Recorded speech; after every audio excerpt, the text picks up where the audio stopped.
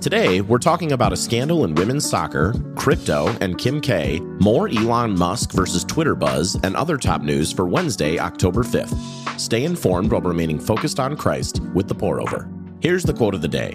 Some of the biggest cases of misidentity are among intellectuals who have trouble remembering that they are not God. Thomas Sowell. Let's start with some espresso shots.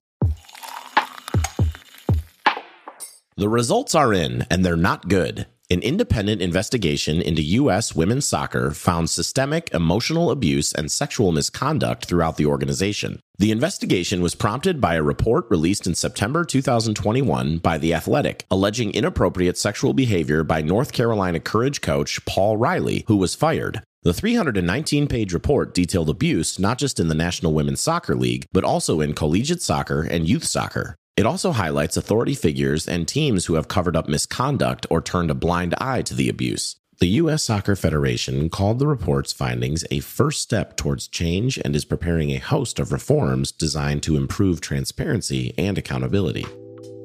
Be inspired by the courage of the brave women who came forward to tell their stories. Pray for other victims of abuse and pray that you find the courage to speak up when you face injustice wherever you find it.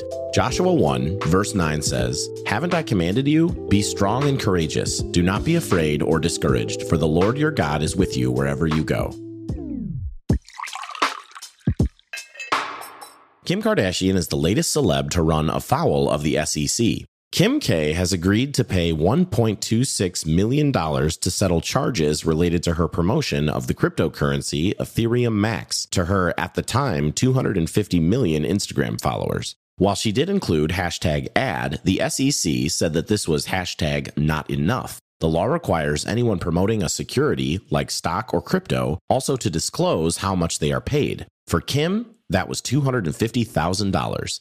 The SEC has settled similar crypto charges with boxer Floyd Mayweather, music producer DJ Khaled, and actor Steven Seagal, and took this opportunity to remind other influencers of the risks and requirements of promoting securities. They also warned the public that taking financial advice from celebrities isn't always a good idea. Since Kim's promo, EMAX is down 95%. While there's nothing inherently wrong with owning cryptocurrency, we should be wary of the often obsessive tendencies its volatility brings out in people. Seek to steward your money well over the long term, not bet on a big windfall. Matthew 6, verse 21 says, "For where your treasure is, there your heart will be also." Yesterday, Musk sent a letter to Twitter proposing he follow through on his original offer to buy the company at $54.20 a share. Twitter stock soared 22%. Musk soured on the original deal shortly after agreeing to it over fears Twitter had underestimated the number of bots on the platform. Twitter sued to enforce the deal, and the two parties have a highly anticipated court date on October 17th. But Musk's olive branch threatens to remove all the courtroom drama from the future Netflix documentary. Buying Twitter and running Tesla and SpaceX and all his other stuff isn't the only thing earning Musk's brain cycles this week. He also has a proposal to end the Russia-Ukraine war, which includes Ukraine ceding some land. This prompted some pour-over-friendly responses from Ukrainian leadership. The world has different priorities than God does, like following Elon Musk's every move. These things may not be wrong to follow, but neither should they consume our attention. Colossians 3, verse 2 through 4 says, "Set your mind on things above, not on earthly things. For you died, and your life is hidden with Christ in God. When Christ, who is your life, appears, then you will also appear with him in his glory." Today's podcast is brought to you by Faithful Counseling.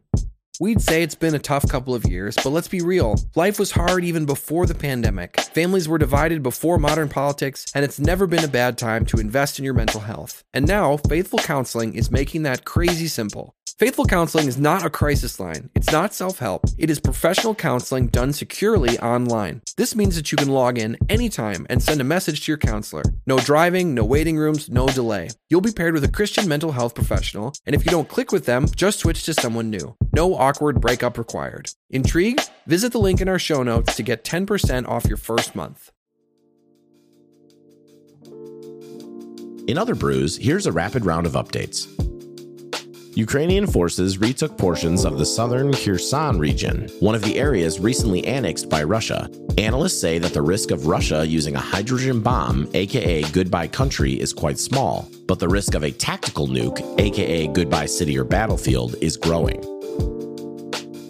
North Korea fired an intermediate-range ballistic missile over Japan yesterday for the first time since 2017. The launch triggered a J alert, alerting residents in northeastern Japan to take cover. North Korea has test-fired 40 missiles this year as Kim Jong-un vows to expand his nuclear arsenal and refuses nuclear diplomacy. Continued protests over the death of 22-year-old Mahsa Amini at the hands of Iran's so-called morality police have left an estimated 144 people dead. In the first public comments, Iran's supreme leader, Ayatollah Ali Khamenei, blamed the violence on Israel and the U.S. and urged peace and unity against Iran's enemies. It's medal season. Nobel Prizes began rolling out this week, beginning with the award in medicine on Monday and ending with the Peace Prize on Friday. Announced yesterday, 3 scientists shared the award in physics for their research into quantum mechanics. No word whether the scientists were consulted by the Avengers. The Swiss banking giant Credit Suisse has seen wild swings in its stock and credit risk since Friday, amid rumors they're tight on cash and may default on loans. While social media buzzed with comparisons to the Lehman Brothers, analysts say the likelihood of default is actually very low. We have been reading Hope for Ukraine. Part narrative, part wartime dispatch, Hope for Ukraine transports you into the gritty reality of war-torn Ukraine and the front lines of faith, survival, and miraculous intervention. Join Kyle Dukin and Esther Fedorkovich as they take you inside the conflict with boots-on-the-ground stories and eyewitness accounts of those affected by the conflict. Get it wherever books are sold or get 40% off and free shipping with the promo code POUROVER at familyownedbakerbookhouse.com. Authors' proceeds will support Ukraine's refugees. That's all the time we have for today. Thanks so much for listening. If you're listening on the Apple Podcasts app, give us a 5-star rating and drop a review.